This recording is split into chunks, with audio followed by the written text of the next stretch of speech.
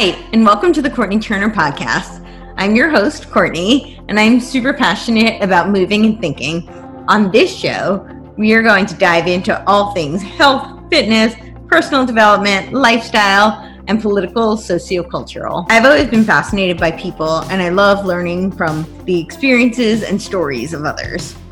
This has been a treat for me, and I hope this is enjoyable and useful for you. As always, if you have any questions, comments, or any way that I can make this a better experience for you, please don't hesitate to reach out. I am here today with Evan Wirig. And Evan, tell us a little bit about yourself. Yes. Right. So I'm fairly new to the podcasting scene myself. Kind of, we're kind of like on the same level here. Yeah. But yeah, I recently started a podcast with the ambassador from Today's America, Gunnar Thordarson. That podcast is Freedom's Future. We've recently just moved it over to YouTube. It was exclusively over to Facebook for a time, but I think YouTube seems to be a better reach and platform for that. Okay. I kind of, as far as my background, I actually grew up in a very media heavy home. And so I actually was in news for a little while, and then left after, realizing that there just wasn't a lot of honesty in news media. And so I transitioned from that into more screenwriting and TV writing mainly. I actually had the last thing that I actually had fully produced was actually back in 2013. So, not too successful in that. It takes 10 years to become an overnight success in any industry, definitely in Hollywood. Yes, exactly. But it's been a really fun road. But the thing is, though, like the reason I kind of went over there in the first place was I figured, if I'm going to make stuff up, I at least want people to know that I made it up. And so that's kind of it goes a long way. Yeah. It does. Integrity. I like it. So I left the news arena for a while, especially, which was hard because it's in my blood. My dad was a field reporter for a news station up in Idaho. Okay. And basically taught me everything I knew. Did radio DJing for a while too. And, that wasn't really, come on, I got a face that's made for the camera. Let's be honest here. You. But yeah, that's really the gist of who I am. And as far as my background goes, I like having things a bit more dynamic and be a bit more of a visual storyteller in that regard. And so, yeah. But as far as podcasting is concerned, with the events of everything that's been going on just the last 6 months alone, I kept feeling like, I've got to say something. I've got to go out there on a limb and say something about what's going on here, especially from a libertarian perspective. We haven't really gotten a lot of those. That doesn't sound crazy. And and so I wanted to throw that out there. And so that's when I got a hold of Gunnar, and, here we are. And how did you and Gunnar meet and connect? We actually currently live in Utah. Okay. And so while I grew up in California and was exposed to the whole media shindig there, right. I went to Utah for work. And surprisingly enough, there's actually a pretty big film scene out here. Telebird, and there's a bunch of film festivals there. Yeah. Oh, yeah. Like you got Sundance and all that fun stuff. And but the thing is, though, is that we actually met over Facebook through a mutual friend. And, I had been the sunny part of social media. Yes, the sunny part of social media, the stuff that actually is supposed to happen. right. And so he and I connected and found that we agreed on a lot of things. Didn't agree on some things, but it wasn't enough to destroy the relationship. And so we good healthy debate and discourse is good for everyone. No, exactly. And so what happened is I reached out to him, like, what, we should start a podcast. And he's like, I'm going to bring someone else on for this. And he eventually, like, the third person didn't really want to continue on after that. But it's just really been me and Gunnar for the last little while, and we've been able to make it work whenever we've been able to kind of match our schedules, so to speak. That's tricky, I know. It is very tricky. We're both very busy men. And so, whenever we try to get together, especially with what happened last week, we were like, you know what, we've got to make this work and everything like that. And so we're slowly but surely climbing up there and getting everything ready to go. So that's awesome. That's awesome. Yeah. So let's talk about last week. I wanted to podcast from there, but there was, first of all, no reception. Yeah. So, I mean, and it was just pure mayhem. So it was not really conducive to podcasting, and it was really emotional too. So yeah, there's just a lot going on, but yeah, what are your thoughts from your perspective? You and I have talked off camera ad nauseum about this. I am honestly us and 200 other people, but yeah. Yeah. But the thing is, though, is that like I'm just absolutely disgusted at the display of what happened. I mean, with the people who went into the Capitol building, it really shouldn't have happened. And there were a lot of agitators. We know for sure that there was one Antifa guy there who flew out from Utah. But as far as him being by himself or whether he was being, with other people, I don't know. And maybe this is just my news background, but I like things being verified 3, 4, 5, 6 times before I dive right in there. And when it came out, especially that the Buffalo guy was a Q, was part of Q, I was like, oh, great. One of these guys. Like, honestly, with my interactions with a lot of Q folks, like I haven't really given Q really the time of day that it really deserves. Mainly because they're really the only people that make libertarians on the whole look sane. And so that's really kind of the thing. Like, I really didn't want to stick around or really pay any attention to them. And then to find out that these were the people that potentially, I mean, we don't know exactly for sure. We know at least one was. Yeah. We know that one, I just want to clarify though. We know one was claiming to be. We know very little about who this character is. He could be, he could be there to make you look bad. We don't know. We really don't know. Yeah. Well, and the thing is, like, with all the evidence that we have right now, it's very like at least the evidence is pointing that way. Yeah. Sure. And that's really the only direction that we can take is where the evidence is pointing us. And that's what I really think. Honestly, like, January 6th was really the end of the road for me. And all these, people who are saying like, oh, it's not really the end yet. It's over. I'm sorry. As much as I would like to say that it's not, it really is. Because what happened January 6th, there could have been a fight after that point. Mm-hmm. But because of what happened, despite all the other instances of the Capitol being stormed and, no one dying or anything like that, this really put a tarnish on Trump's legacy. Trump had the opportunity to become like Reagan. And because of what happened, Yeah, sorry. No, I mean, I actually wouldn't liken him to Reagan. I wouldn't liken him to either Lincoln or Washington. Well, honestly, I probably would have compared him more to Coolidge. But, as far as like our modern political scape, people recognize Reagan more. I get that. So. I think I'm a little bit older than you. So I have I used to have such a sunny kind of and not to say that I have a negative, a view of Reagan at this point, but I feel like Reagan said a lot of nice things, and his speeches were beautiful. A lot of which he didn't write, some of which he did. Mm-hmm. But now that I know more of what he actually did and the impact that it's had thereafter for this country, it wasn't all wonderful, Yes.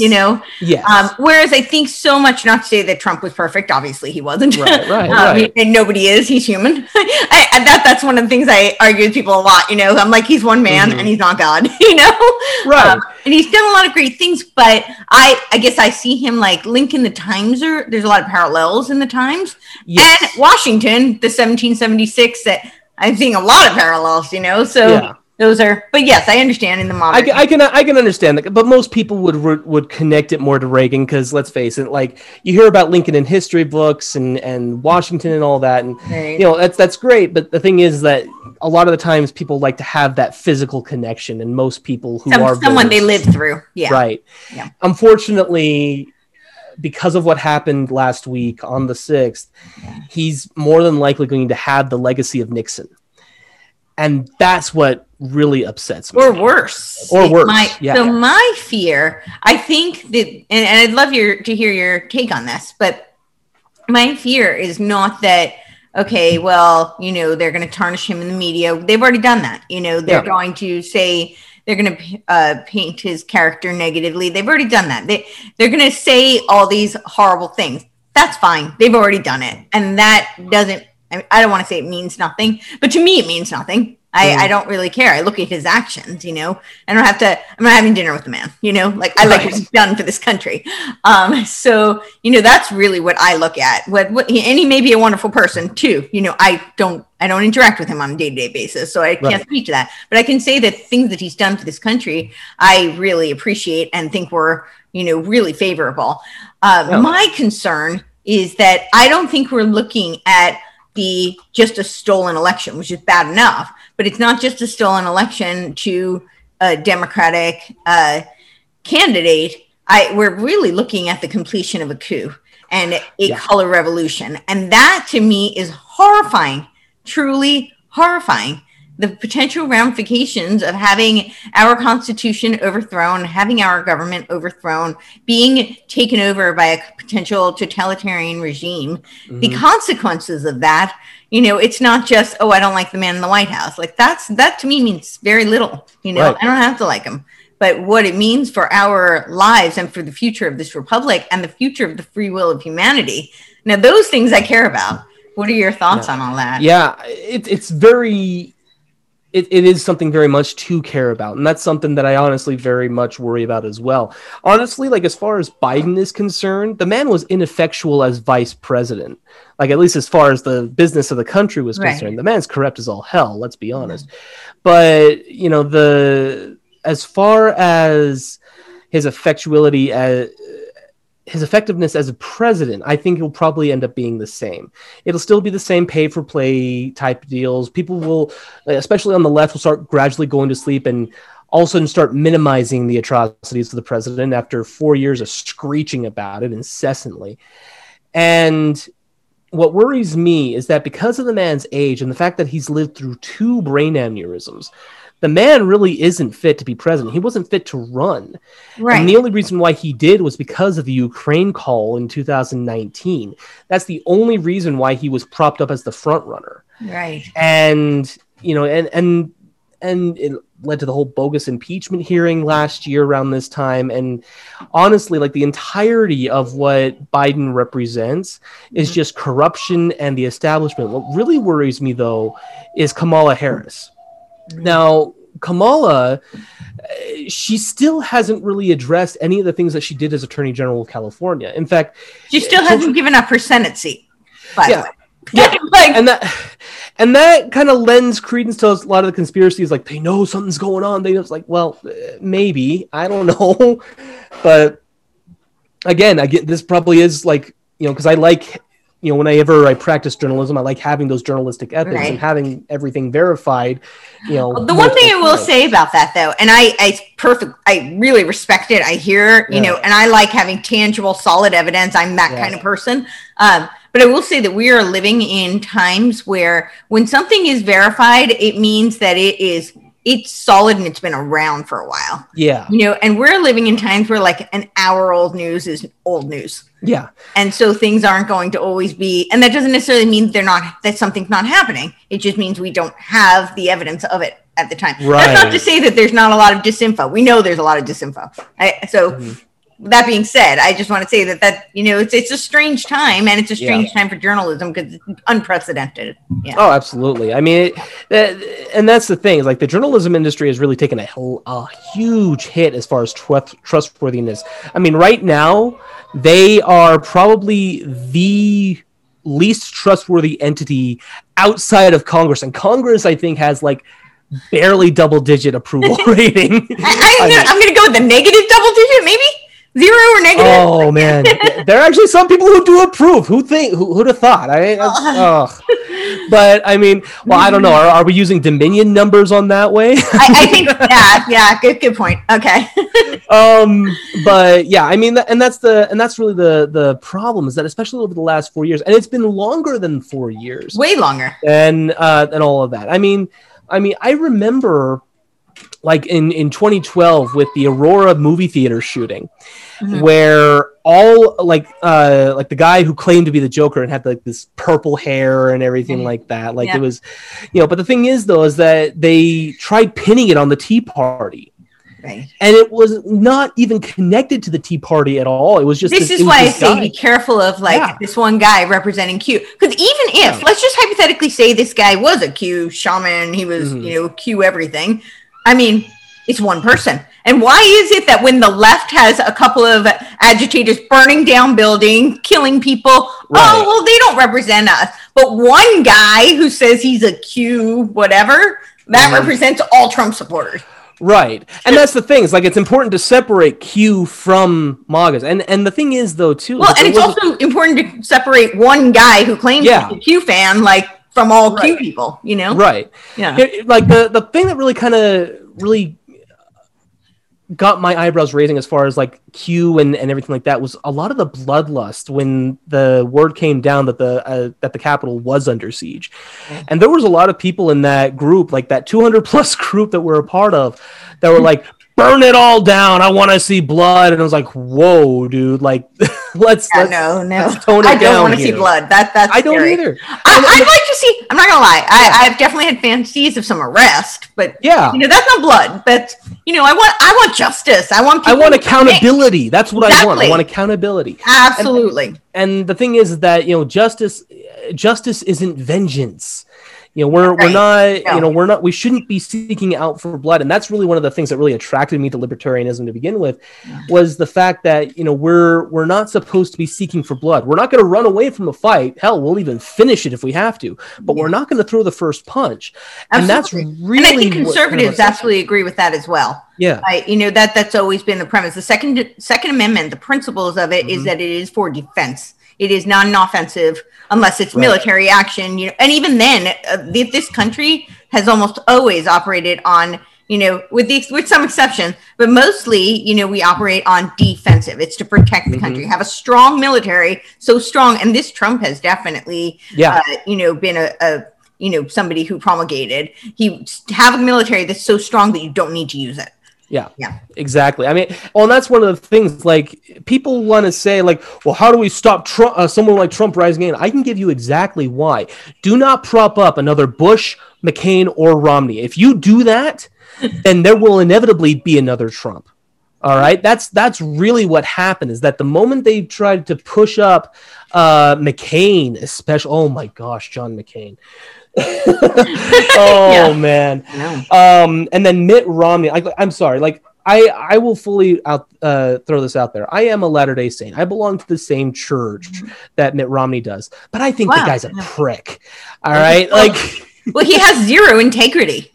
He really doesn't. At best, he's a coward. At worst, he's he has zero integrity. Well, I mean, he has the spine made of rubber, and that's putting it very kindly. Yes, I agree. And the thing is, what really turned me off from him, and I'm actually ashamed that I voted for him in 2012 against Barack Obama, because in all reality, it was Romney's to lose, and he lost it because he screwed the pooch, especially for me in particular, during that second debate. I don't know if you remember, but there were two instances. Mm-hmm. One was when he... when he was asked, Obamacare was heavily based off of Romneycare in Massachusetts. Why do you think Romneycare is constitutional while Obamacare was not? He just kind of hemmed and hawed and danced around the subject. It's a very simple answer, Mitt. Yeah. It's the 10th Amendment. Yeah, exactly. And then the second was when Candy Crowley pulled a... what was it? Basically, she jumped into the fray with Barack Obama and started debating him debating Romney at the same time. Chris Wallace, that's who it was. She pulled a Chris Wallace, and and that's the thing, is that it really just turned me off. The fact that he didn't even have, like, at the very least, a quip ready. I was like, I'm sorry, Candy. I didn't realize I was debating two people, and I would have prepared an extra 15 minutes. That's all. I love when Trump said that. That was awesome. Yeah. That's all he would have had to say. Yeah. And the thing is that he completely endeared it. And the thing is that both McCain and Romney thought that they could court the media all the way to the White House. And the thing is that Obama's ratings in 2012 were so low that it really was Romney's to lose. And he screwed the pooch by basically backing down, especially after what many considered was a stellar debate performance for the first debate, and then just waffled for the second and third debate. It was so bad. It was so atrocious. And and even then, there were allegations of election fraud occurring then. And that's what kind of really opened my eyes and kind of saw the parallels between 2020 to what we saw in 2012. But again, because Romney conceded out of niceness, didn't really feel the need to really even pursue any of them. And, all of a sudden we're seeing the very same things happen on a much grander scale. Yeah.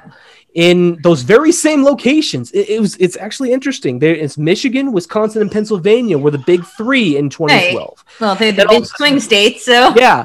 And then all of a sudden we start seeing it happen in Georgia, Arizona, and Nevada as well. Yeah. There's something going on here. Like coincidence. Absolute coincidence. No, totally. nothing to see here. No. But I mean, it's absolutely disheartening to kind of see, especially the Republican Party of Romney and McCain just waffle and fold like this. Oh, we must come together. We must reach across the aisle. I'm sorry. These people have been walking all over your asses for the last 50 years. Absolutely. And you're doing nothing about it because you want to be the nice guy. I'm sorry. We need to start playing their game. Yep. I couldn't agree more. I think that is one of the biggest things that's come to light through this whole election cycle is what backstabbers and betrayal the GOP has been. Oh yeah. I think a lot of people, they support it because they support the ideas of the right, but that doesn't mean they support the GOP or the Republicans. And the Republicans certainly have shown that they don't support America. Well, and the thing is that, and that's not all of them, but a lot of them. It's not. But those moderate Republicans, I'm sorry, but you're not moderate. You're progressive light. You're neocons, which is essentially another form of authoritarianism. Absolutely. Which is on the left. I mean, these people who tell me that fascism is on the right, I'm like, no, it's totalitarianism. That is on the left. Yeah. Absolutely. And here's the thing. Here's another thing that really just makes the United States such an incredible place is that we completely, the four quadrants of the political spectrum, right? Well, before the American experiment even began, it was just the top two. Yep. You had the left and the right, but they were both ultra authoritarian because on the European side of things, that's all they knew. All they knew was monarchies and all this kind of stuff. Meanwhile, the American experiment begins, and we have a lot more of what is the real term of liberal society, where people were actually free. We had no kings, and we actually, have a constitution in place that places limits on the government. At least that's how it's supposed to work. Yes. And, and so that's essentially what happened. But unfortunately, as time has gone on, especially over the last 60 years, I would say since JFK's election, there's been a push more toward the authoritarian side of things as far as those who have been elected. And those who are more libertarian either get brushed off as crazies or are not even recognized at all. And that's what's really kind of disheartening about the current political system. And they've been allowed to basically shred the Constitution on both the authoritarian left and right for decades. Yep, and absolutely. I would say all authoritarianism really is the left. It really is totalitarianism. They just like to pin it on the right because that's part of the rules for radicals. Right. Whatever your enemy is, you call them. Exactly. So, yeah. Exactly. And that's really kind of the major issue here is that, we ought to start paying attention to what they do and the sources that they read, not necessarily to really good point. The sources they read. So I saw this with Obama as a really good example. People kept telling me, well, he's so moderate. And I said, he has outright said his mentor. I know. You can't even contain your laughter. Moderate. Yeah, exactly. He outright said that his mentor is Saul Alinsky. Nobody who's a disciple of Saul Alinsky is moderate. No. It just, the two cannot be in the same sentence. No. But the same goes for, Clinton. And I didn't even know it at the time, but Clinton's mentor was Carol Quigley. Right? So we need to pay attention to these things, not look at the pretty eloquent speeches they give, because that's acting, that's orating. And the job is for it to be palatable to the masses. They're trying to win your vote. They're trying to con you. I mean, that is part of the job, right? When you get up on stage, you want to win over the audience so you can get their vote. But pay attention to what they say outside of that pretty speech, you know? Well, that's part of what was Trump's appeal, to be quite honest, is he's not a great communicator. I mean, that's the one thing that he and the Gipper do not have in common at all. You know, Reagan was called the great communicator for a reason. Yeah. He was essentially our version of Winston Churchill. He was an actor. Yeah, he was an actor. And while Trump, was a TV personality by the time he ran originally in 2012, he was a TV personality, not an actor. He played himself. A TV yeah. Well, that's what happens with reality TV. Exactly. Seriously, it always boggles my mind that there's writers for reality TV, but there's casting calls for reality. I'm an actress, I know. They kept sending me, my manager would be like, "Do you want to go for this?" I'm like, "Why am I auditioning for reality TV? It's reality, right? Like, right? Why am I auditioning for this?" But in any case, like he's not very polished in the way that he speaks, and that unfortunately is like, if you've done business like with a lot of actual CEOs and business people, especially those who are from like the yuppie 80 type people. Yeah. That's how they speak, especially if you're from Long Island. That's the language, that's the lexicon. Yep. And it really turned a lot of people off. Hell, it turned me off originally in 2016. And actually when he I actually registered as a libertarian before he ran, but I was like, you know what, there's no way I'm going to vote for this guy, mainly because of the rhetoric and, all this other stuff. But he pleasantly surprised me with what he actually did do. Yes. I mean, I grew up in Southern California. I grew up in San Diego, about half an hour away from the Mexican border. I've seen what goes on down there. Yeah. I know exactly what goes on down there. And it's not just Mexicans or people from South America coming over. We've got Middle Eastern comers. We forget sometimes, and this was a huge news story for about 9 months after 9/11, that the people who were responsible, that about 2 of the pilots that were responsible for flying the planes actually came in through the Mexican border and learned to fly at a college just about 10 miles north of San Diego proper. Wow. Like, that was what was huge news in the San Diego area for like 9 months after 9/11. And I don't know that I knew that. That's interesting. Yeah. Huh. I mean, I was like 14, 15 years old at the time, but the thing is that was huge news. And no one would really stop talking about it. None of the teachers would stop talking about it. None of my friends stopped talking about it. Right. And my dad, even though he's a news guy and he's not anymore, but he's still a political junkie himself. And he's like, this was nuts. But yeah, not a lot of people knew that. And they didn't know that these kind of people were going through our porous southern border. And there's a whole bunch of different issues that are going on. I mean, let's face it. We have, the Trumpers have the Make America Great Again. Why in the world shouldn't there be a Make Mexico Great Again? Why shouldn't there be? But the reason for that is that, because of all the political corruption and unrest and everything like that, they have a pressure release valve down there. Right. And so whenever, things start getting a little bit too out of hand, they send out these pamphlets. Hey, go to America. And it ends up, quelling that unrest for a time until they have to, okay, let's release the pressure again. We don't have that here. Right. All right, and the pressure, especially of what we saw last week, is mounting. And I don't necessarily know, where would we go if they do have a pressure release valve? There is no pressure release valve. And what really scares me and what really worries me is that, if things do escalate to that point again, or even escalate to the point where there is an actual civil war, I don't know what kind of outcome there will be. Yes, there will be a few veterans that will come to the side of liberty and everything like that. But there's just as many veterans that want government control, that want socialism, that want communism. And that just boggles my mind, especially with a lot of the things that they have experienced in, Vietnam, World War II, Iraq, and other places where there's been armed conflict. Wow. What makes you say that there are just as many veterans who really want communist or totalitarian regime? Well, admittedly, a lot of those who actually do are actually up the higher ranking officials. We'd have the generals. I've heard that. I've heard that. But I think that's more corruption. They're looking for payouts and buyouts and personal gain. I spent quite a bit of time at Camp Pendleton as a kid. Yeah. And and I'm not an army brat or anything like that. I just had a lot of friends who were, and a lot of those friends who ended up joining the Marines or even went to MCAS Miramar to join the Air Force, it was during the Bush era, and they were so disgusted with what Bush was doing that they were all in for Obama.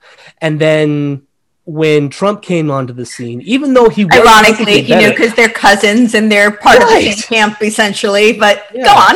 Yeah. But as soon as Trump came onto the scene, because they were so all in for Obama, they're like, the man's a menace. And, admittedly, there are some that, were so, that are very much pro-America that, if the president does well for the military, they do well for the American people on the whole, that they're going to throw their weight behind him.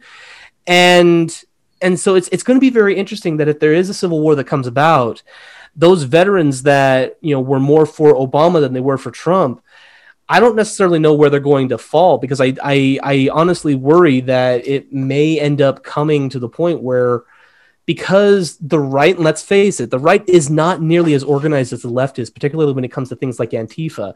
It's true. We may end up getting stomped. That's part of my worry there. Wow, that's a really scary thought. Yeah. I'm hearing it that there's validity, but it's really scary. I'm like, I have to process this. Yeah, well, and it's a lot to process, because let's face it. I mean, like when it came to January 6th, okay. And people stormed the Capitol. There were more people who were caught up in the moment, and because of like maybe at most 50 independent actors that went in. I mean, let's face it. I mean, Ashley Babbitt, the Air Force veteran that lost her life. Yeah. She was one of those people that ended up getting caught up in the moment. Yes. And let's face it, we weren't exactly organized. There was no game plan.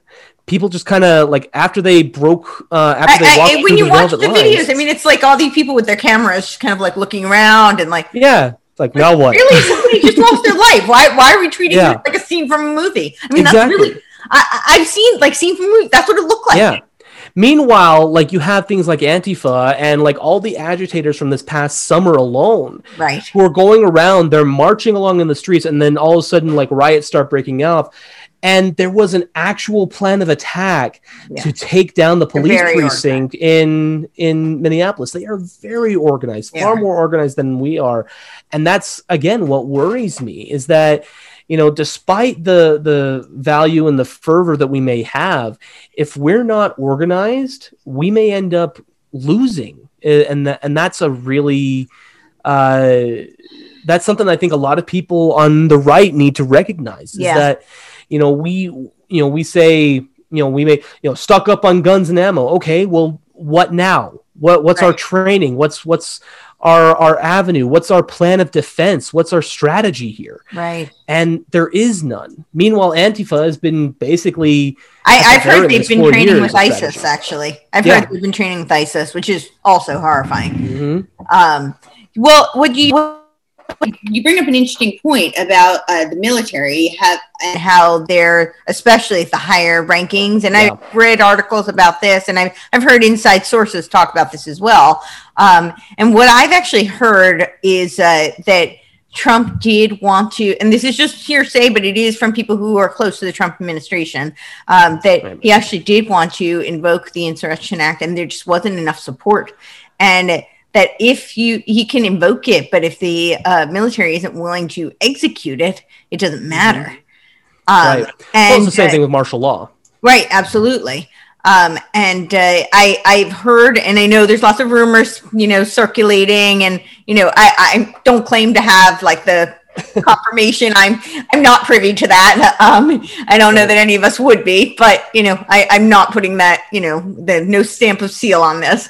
Right. But yeah, just that I have heard a lot of people talk about it and it has been circulating. But what I have heard is that supposedly he did sign it, and that there are military generals who are fighting him because they have their own interests. They're saying, okay, we don't want you, and they're bribing him, to go to war because, they benefit from that, and they're bribing him for, deals, like, payoff deals.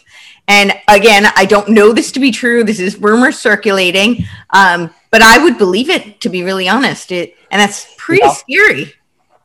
Oh, especially with like the whole issue with Vindman last year. It wouldn't surprise me either. A lot of those top military people, you're right, they stand to benefit whenever there is some kind of armed conflict going on. Yeah. And a lot of people are saying, well, that's why we went into Iraq in 2003. That's why all these different wars that Obama started in Libya, Afghanistan, Syria, occurred under Obama. And let's face it, these are people that get rich off of blood, and it's absolutely sickening. It is. It's truly horrifying. So this kind of brings me back to that question, when I was saying my big fear personally is not just that, all the good that Trump has done will, be tainted. My worry is that he will go down as the president that lost the republic. And that's, presupposing that we believe that we still have a republic. Right. That's debatable as well, because, there's a lot of evidence that points that, that's more of a facade at this point. So he could be the president, let's just hypothetically say in the next 9 days, who either restores the republic, saves or restores, or the president who lost the republic. And if this republic goes, this is just my personal belief. I don't believe that it's just about this country. I really believe that we stand for freedom and we stand for the free will of humanity. And if we go, the rest of the world goes, and it really is a battle for the survival of humanity. Right. So, well, what are your thoughts on that, and where can we go? Well, I'm nowhere, really. I mean, you brought up a very interesting point, and actually reminded me of when Reagan was stomping for Barry Goldwater in the '68 election. You probably saw this video. Many of your viewers have probably seen this video. It's on the Reagan Foundation YouTube channel, but Reagan gives this speech. And in it, he relates a story where he and a friend were talking to this Cuban immigrant, and the immigrant was talking about the atrocities of Castro's Cuba. Excuse me. The friend turns to Ronald and says, we don't know how lucky we are. The immigrant kind of became indignant. It's like, how lucky you are. I had somewhere to run too. And that's a very scary thought. I mean, like you mentioned, where do we go? We have nowhere to go. I mean, I have family in Canada too. And honestly, I feel like the son of Pierre Trudeau should go away. I will not dignify him by calling him by his actual name. He is the son of Pierre Trudeau to me. But he, honestly, the only reason why people outside of Canada, and those who are uber left in Canada, or not those uber left in Canada, really care for him, is because he is woke. But in all actuality, when he came into office, the Canadian dollar was actually stronger than the American dollar. And then all of a sudden, the economy's in shambles. There's unrest actually growing in Toronto and Quebec. There was actually martial law instituted in Quebec just a few days ago. I know. That's horrifying. And they're using COVID as the reason. Yeah. A virus? We're going to institute martial law because there's a virus? Right. And the thing is that and a bit as a side note, the more we learn about the virus, the more we realize this really wasn't that big of a deal to begin with. No. But in all actuality, what's really disheartening is that a lot of people are saying, well, there's just as many, if not more, freedoms in Canada. No, there's not. There's not. No. That's a fallacy. And Canada is usually about 10 years ahead of us with the socialist agenda. Oh, yeah. Yeah. Well, and the thing is, though, is that they still bend the knee to the queen. They do. Take that as you will. Yeah. But that's the major issue is that, like, they honestly feel like they have this their finger on the pulse of what the rest of the world is going to be. Like, I'm sorry, but Trudeau is really nothing more than a sycophant in his own right. The last time there was a major election called, his party actually lost the majority in their parliament. Yep. And by the time he actually calls for an election to be for a new prime minister, he's more than likely going to lose. And honestly, he's also the man who, don't forget, who was touting how COVID was the perfect opportunity for the Great Reset. Right? Yeah. Oh man, the supposed conspiracy theory, by the way, the Great Reset is just that's just hogwash. Conspiracy theory. It's right on the front page of the World Economic Forum. No conspiracy. Exactly, and that's the thing. Right out there in the open. We want to talk about things that are actually conspiracies. Okay, fine. Let's talk about things that are actually conspiracies, but don't just call something that you don't agree with and you don't like talking about a conspiracy, especially when things have actually turned out to be right regarding it. I'm sorry, but there's so many things. The term conspiracy theorist actually was coined by the CIA, and it was weaponized in 1967. Yep. And it was weaponized. It was basically just a variation of Herbert Marcuse's liberating tolerance. Yeah. Yeah. And you see it now, because that's anytime anybody, especially on the left, wants to shut down a conversation. I've experienced it so many times. I start saying something, they don't agree. You're a conspiracy theorist. I'm like, at this point, I'm like, all right. Call me conspiracy. It's like calling somebody racist. It doesn't mean anything. It doesn't mean anything anymore. No, and that's a really big problem. Is that, like, they're calling people all these different names, like conspiracy theorists. Okay, fine. So why don't you actually let that conspiracy and actually disprove that conspiracy? Oh well, I don't really need to do that. You just need to educate yourself. Okay, sunlight is the best disinfectant. Let's get that out of the way right now. I mean, we've seen that happen, like with sunlight being the best disinfectant when it came to the 9/11 truther movement, when it came to chemtrails, the JFK assassination, and even with the moon landing. Those are probably the biggest four of the conspiracy theorists. Oh, this didn't actually happen. No, sorry. There's just so many different things that actually did happen. I mean, oh, well, jet fuel can't melt steel beams. They weren't melted. They were bent. Have you ever watched any kind of like blacksmith work? Come on.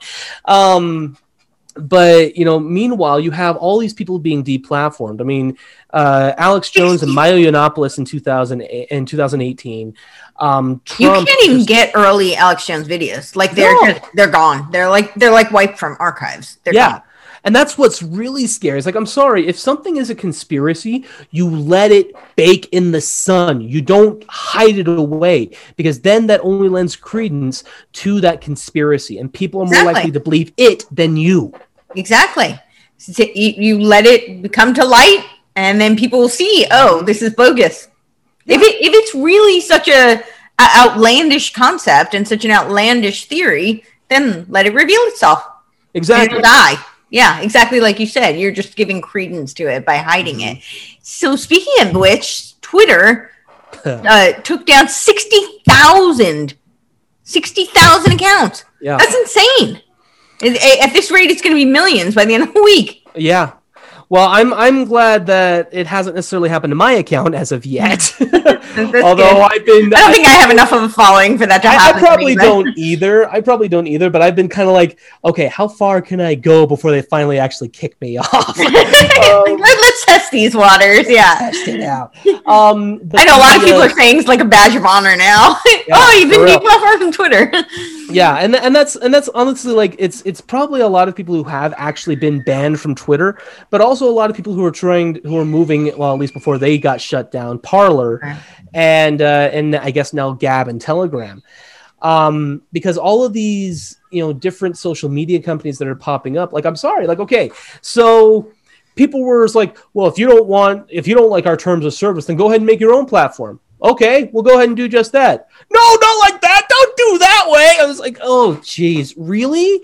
And the thing is that... Well, it reminds me of the whole COVID conversation. Follow the science. Wait, no, not that science. Follow this science. Right. Okay. You mean the science that you keep flip-flopping on? Great. Great. Yeah, that sounds like science to me.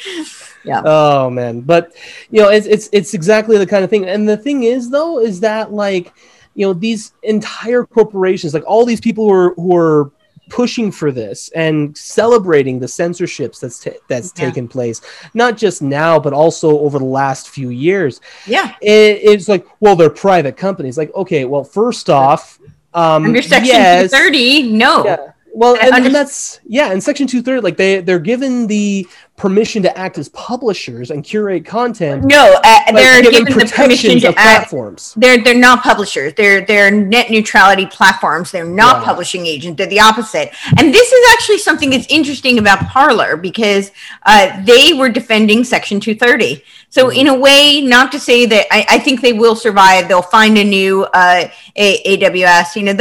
They'll figure this out, and hopefully they'll revive, and it'll just be a little bit of downtime. But just on principle, they stood behind Section 230, which they shouldn't have. And their argument was that you can compete. Well, you can't compete when the technocrats are controlling the platform on which you're competing. Right. That takes away the free market. You no longer have a free market. So the thing about Section 230 is that, and I've had this argument with so many people, is that so a publishing agent, like you were saying, a publishing agent would be like the New York Times or the Epic Times, right? You know what you're going to get when you go to both. They've been edited, they've been filtered. There's a specific viewpoint that is allowed on there. They have full purview to say, I reject that. That doesn't agree with our, with our line of thinking. But the analogy with Section 230, if you take something like Twitter, it's supposed to be like a telephone or like a true internet search, not a Google town search. Square.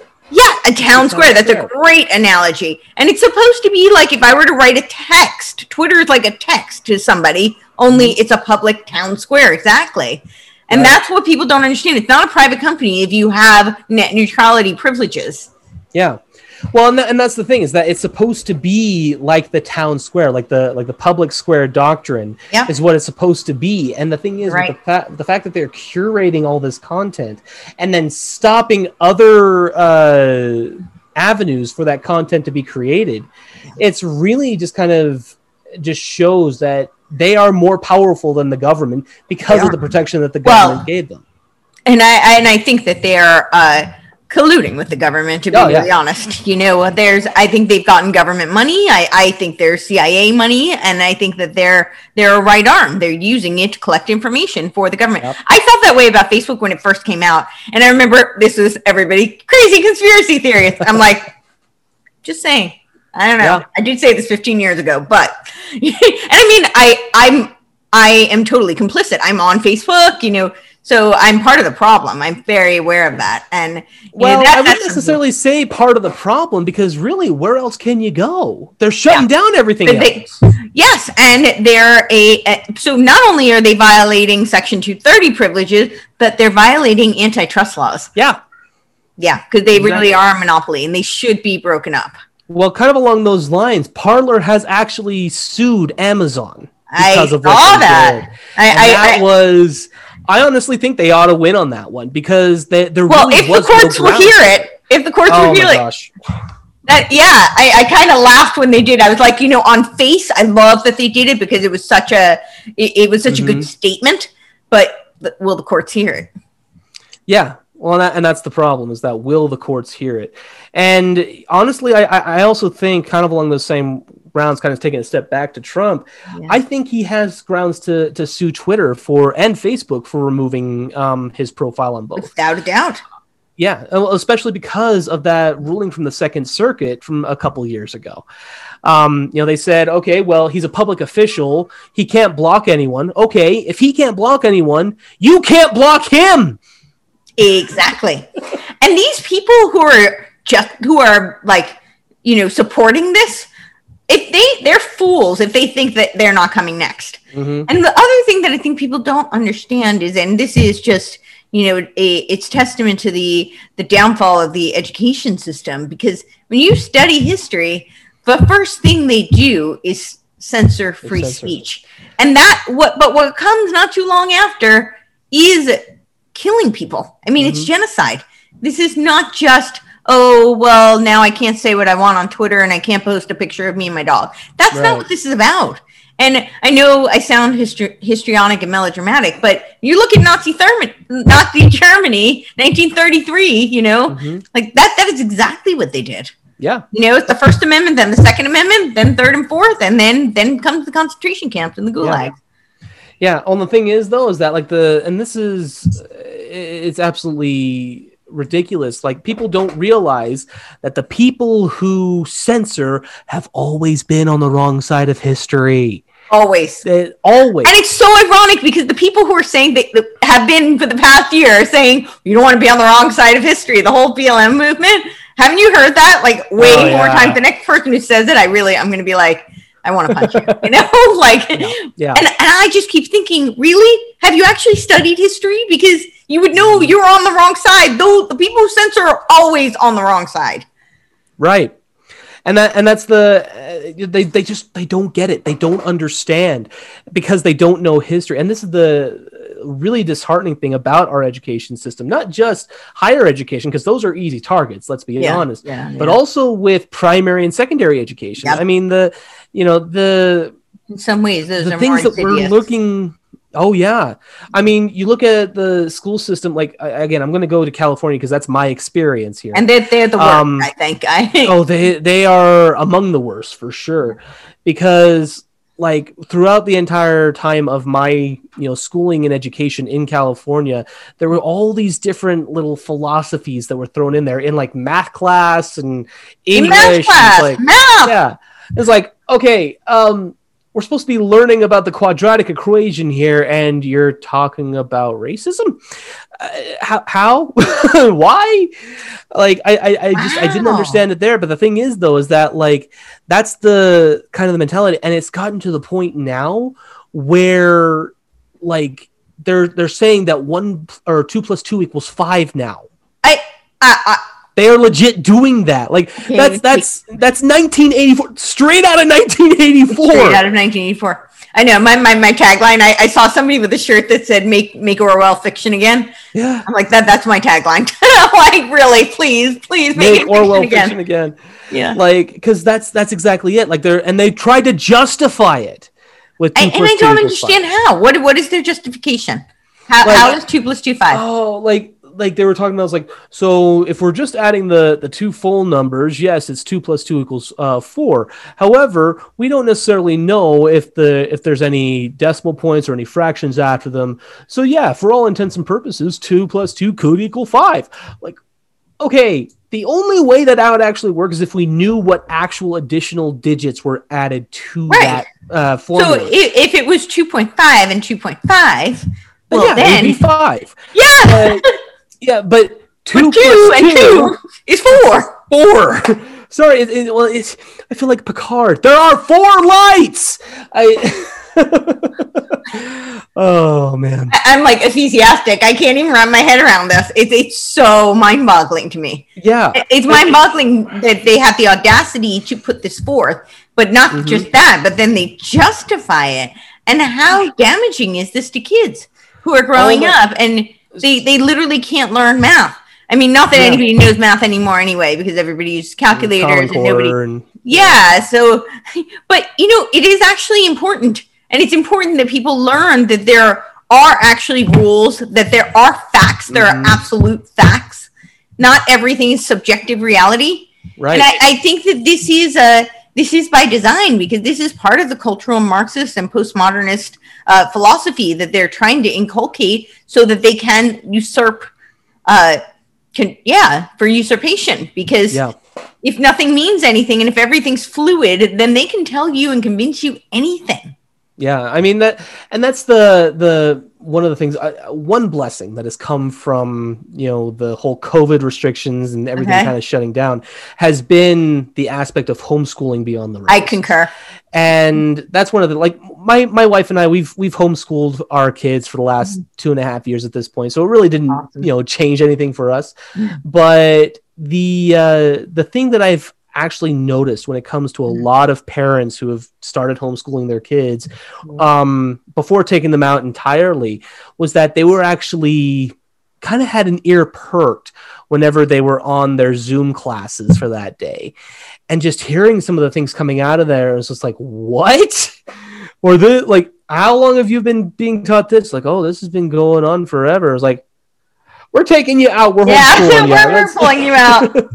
And the thing is, though, is that, homeschooling is not just a thing that's exclusive on the right. I mean, there are a lot more right-leaning homeschoolers than there are on the left. Yes. But those on the left are rising as well as far as homeschooling. And, that I think is a good thing. We need more of that marketplace of ideas among all aspects of life, homeschoolers, public schoolers, along the whole gamut there. Mm-hmm. And the fact is, I think the schools have enough left leaning. They pretty much dominated it for the past literally century. So I think there's enough. Yeah.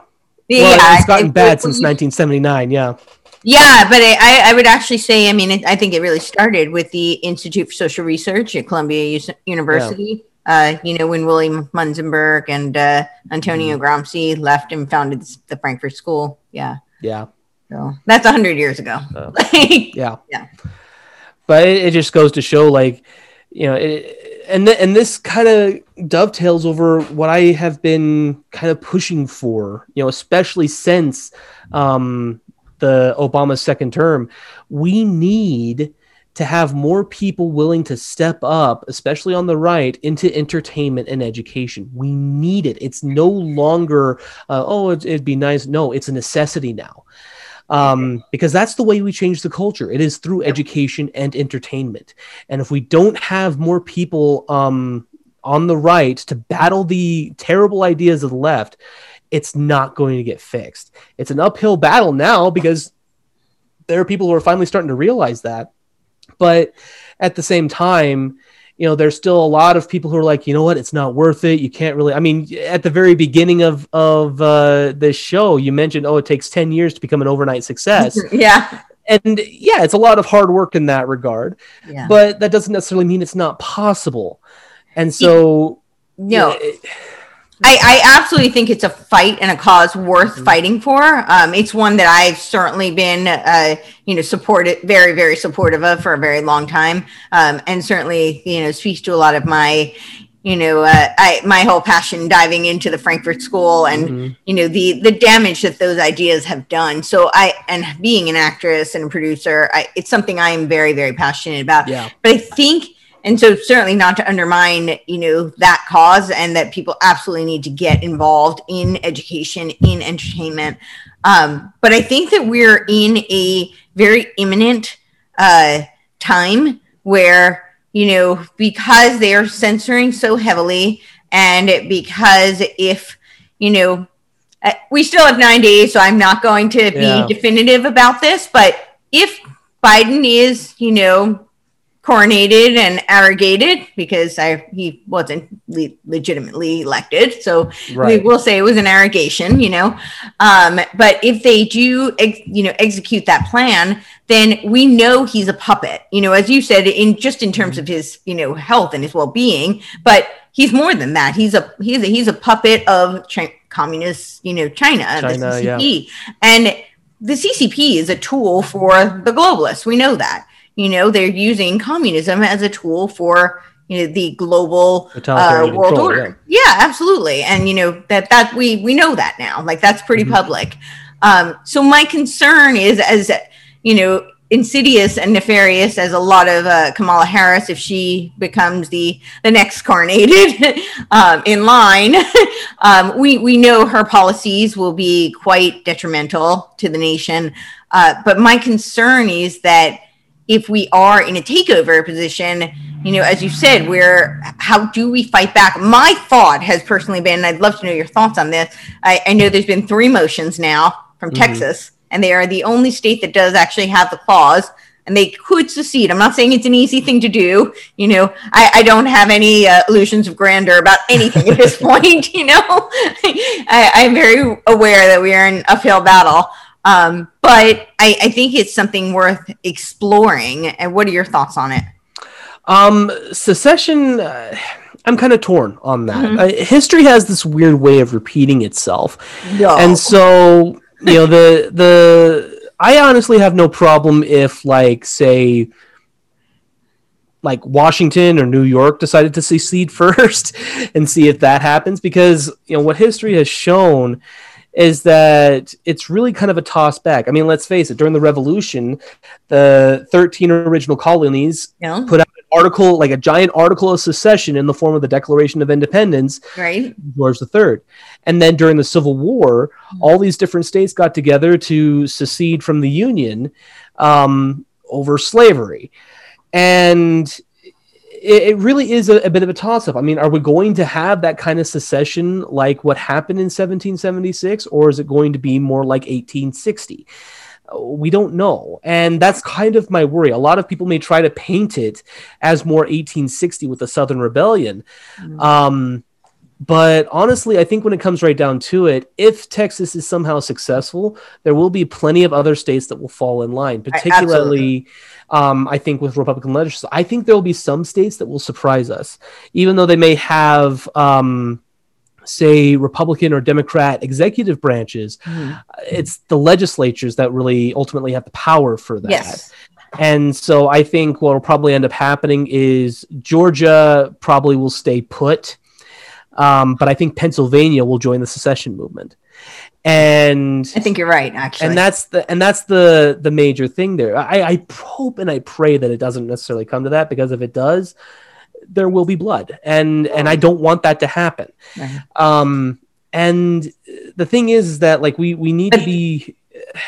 Yeah, I'm sorry. I am a pacifist at heart. Like I said, I'm not going to run from a fight, but I'm not going to start one. I know, I get it, and I support that. And that's but I think my concern is that I don't disagree with you that would be there will be blood. I'm not looking for blood. I'm not looking for a fight. I'm certainly not. I'm the last person. Right. I will be killed in a fight. So I'm pretty strong, but I'm pretty sure that like anyone who wants to take me out is going to. They're going to succeed. So just saying, it's not what I'm looking for, but.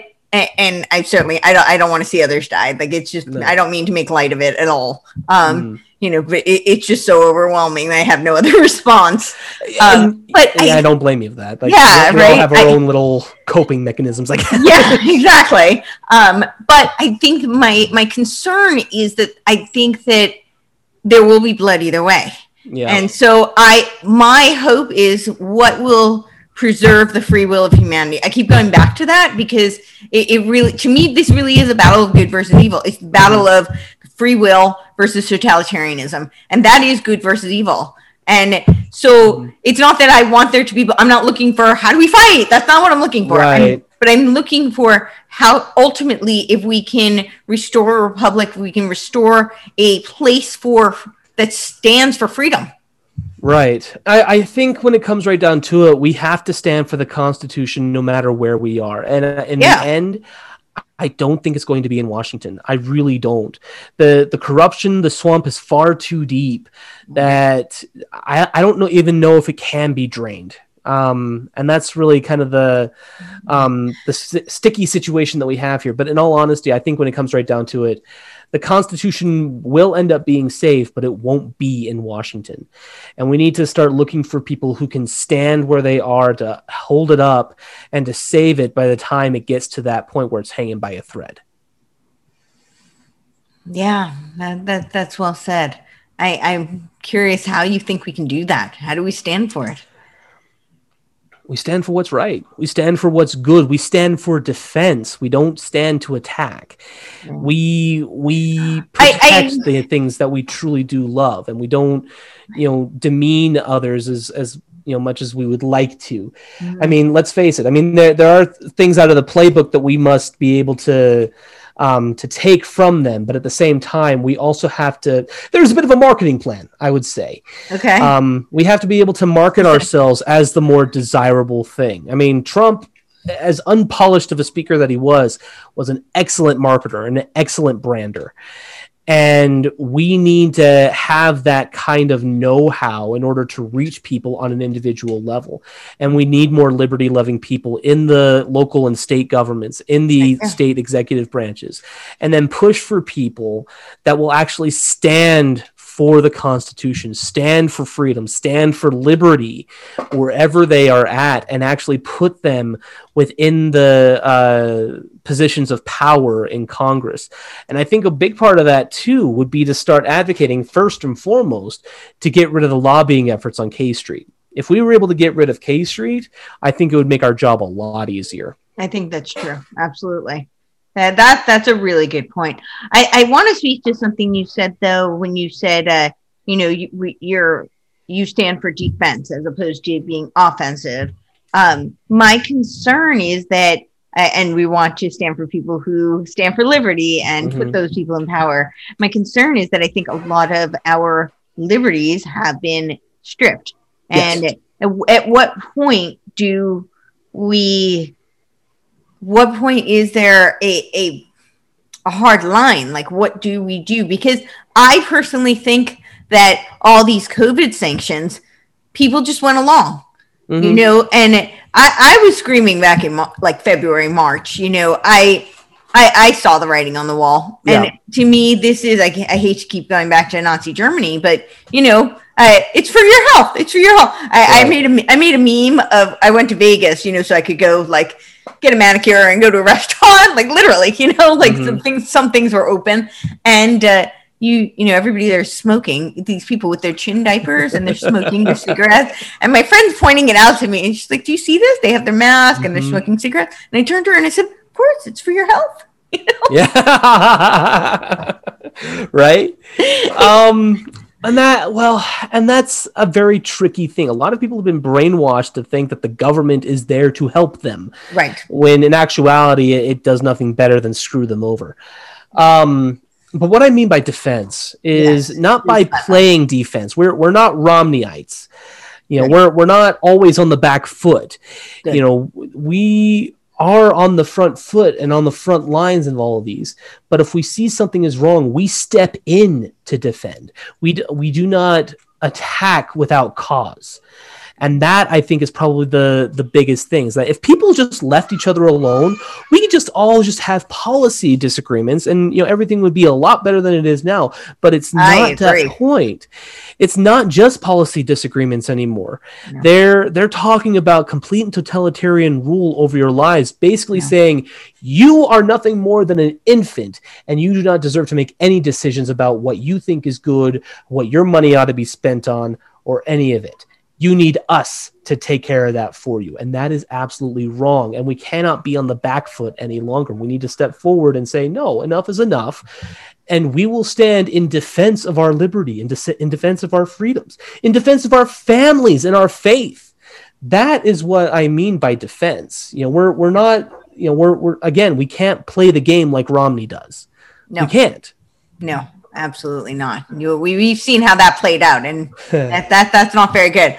Did you see them chanting on the plane there? Yeah, I saw that. I thought it was hilarious. I didn't necessarily think it was completely appropriate, but I thought it was funny. It was definitely funny. I really did, yeah. It was amusing. I thought that was a little bit of, that's harmless kind of revenge, right? Yeah. In all honesty, Romney does deserve to be at the very least primaried, if not outright defeated in 2024. There's absolutely, the only reason, and this is really what's really kind of upsetting to me. Romney is about as much of a grifter as John McCain was. John McCain went to Arizona for an easy political victory, and he was in the Senate for almost 40 years before he died. And I think that's ultimately Romney's plan when it comes right down to it, because when push comes to shove, he was not born or raised in Utah. I mean, he was born in Mexico, raised in Michigan, and was governor of Massachusetts.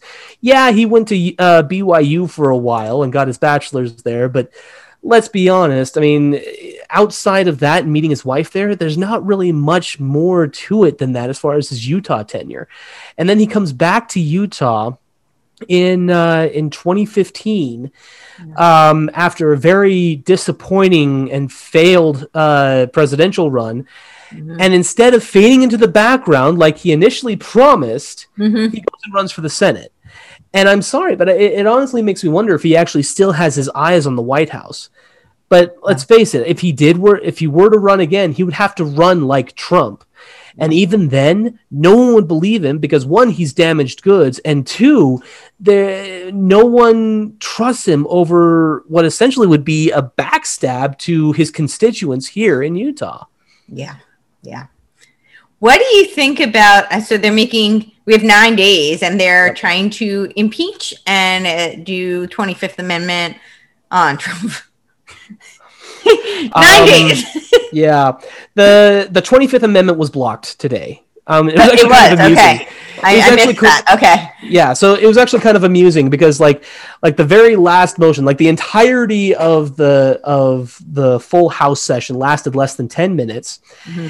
And toward the tail end, like the last minute and a half, someone from Virginia comes up. I want to invoke articles of motion to press for the 25th Amendment because Donald Trump is no longer fit to serve in the presidency. And then all of a sudden, someone from West Virginia comes up. I object. The chairperson was like, okay, we'll reconvene tomorrow at 9:00. Gavel bang. It's like you can't see you tomorrow. Like that's all it was. And so there was. So it wasn't fully. I mean, they're still gonna reconvene. Yeah. I mean, like, and the thing is, though, is it has. With 8 days left. Yeah, there's 8 days left, and it still has to go through the House Judiciary Committee, and then it also has to be accepted by the Senate Judiciary Committee. Yeah. And I'm sorry, there's not enough time. There's not enough time for that. No. It's so ludicrous. It is. And the thing is, though, is that it's all symbolic at this point. It's all just a very big, like, F you to Trump. Like, they want to say that they were able to stop Trump from completing a full term. And that's all their goal is at this point, I feel like.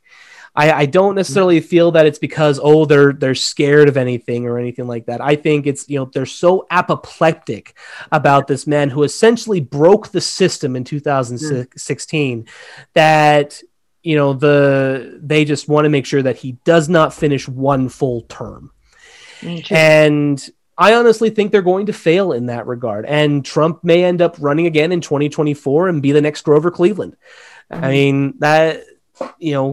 I think he'll be both the 45th and the 47th president at that point. Well, that's if we still have a republic, and that's a big if. I mean, they really did rig the election. This is not, that's a really big if. And I hate to entertain that just because I think there's so much that needs to be dealt with now. Yeah. Certainly if we can clean things up and he can run, then great. I support it. It's not that I don't, but I just don't want to undermine the ramifications of what has occurred and what that leads us to now. But I think you said something interesting. You said you don't think it's that they're scared.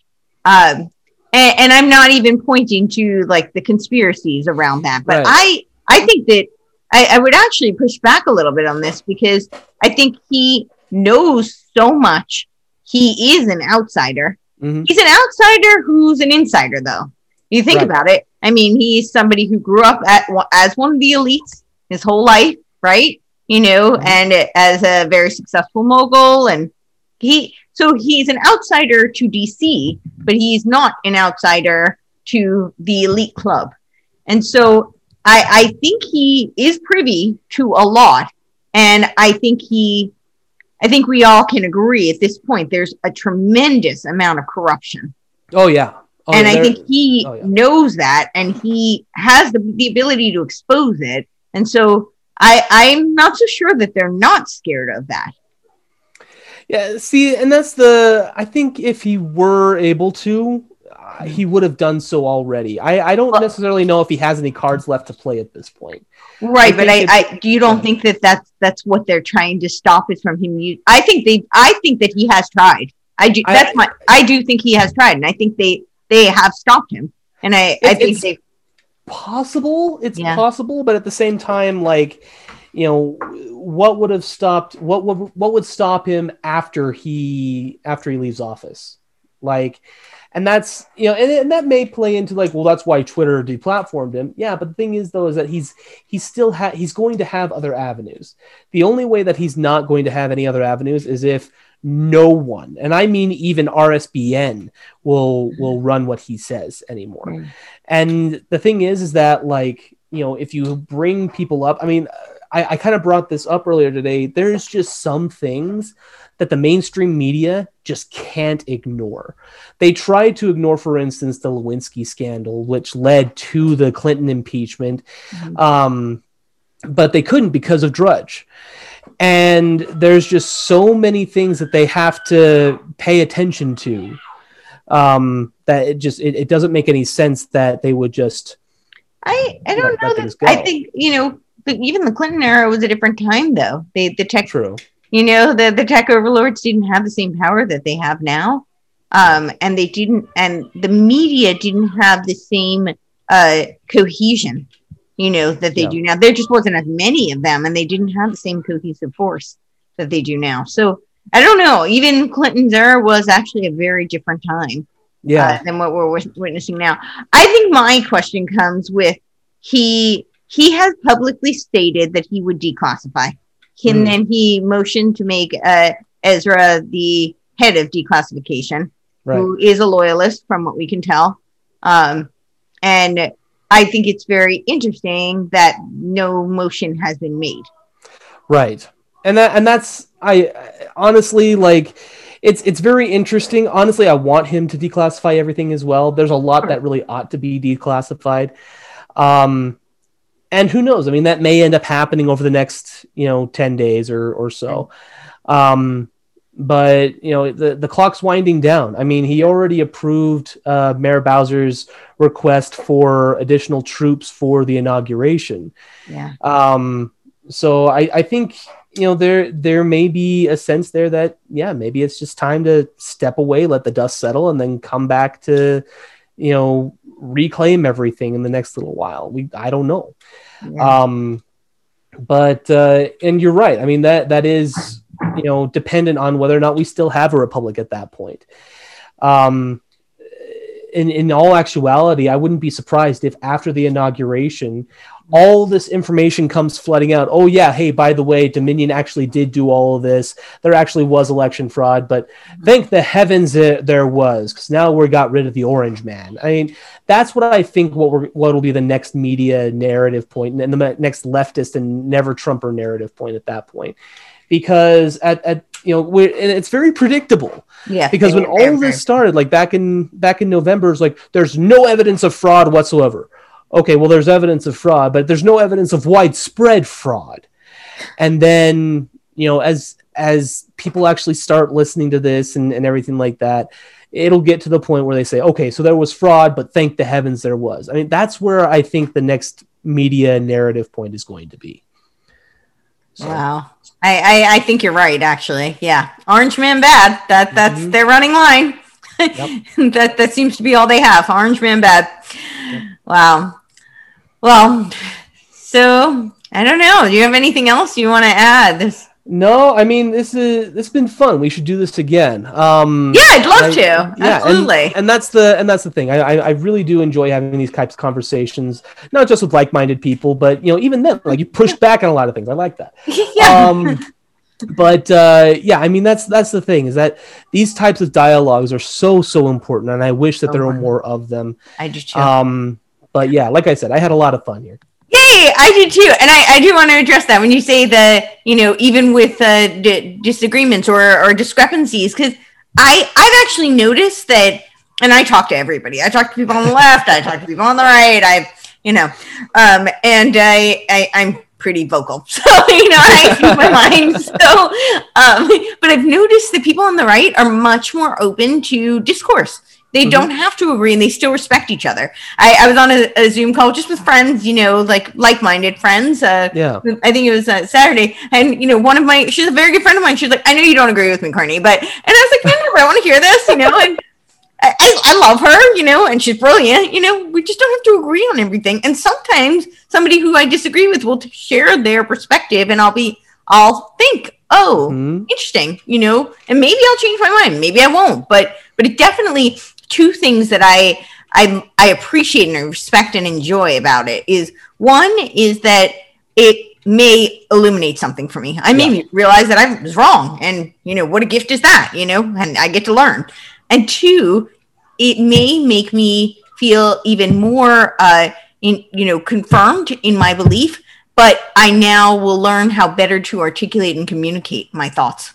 Right. Because when I talk to somebody who disagrees with me, I don't have to be concise and precise in my word. I don't have to be cogent in my arguments. They're just going to agree, and it's just it's like verbal masturbation. It's just like, okay, you agree, great, okay, But if somebody doesn't agree with me, I have to be. I really have to think about how to communicate so that I can make my voice and my perspective heard. So that's a gift. So I appreciate it either way, absolutely. But I find what I've experienced is people on the left won't even listen. They just shut it down. And that's not fun. No. It's not fun there's no discourse in that. I was on the debate team. Give me a good, healthy discourse, So yes, I would love to do this again. Definitely. This was a blast. Tell people where they can find you, and definitely go check out his show. Yeah. It's Freedom's Future. Right now it's being streamed very occasionally on Prof RB on YouTube. You can also find me on Twitter at Monty287. I was on Parler before they shut it down as Prof Redbeard there. He'll be back. And rest in peace. But who knows? Maybe that'll be resurrected someday. But yeah, go ahead and look for me on those platforms, and we'll chat up there. Yeah, and we'll chat again soon. Thank you so much.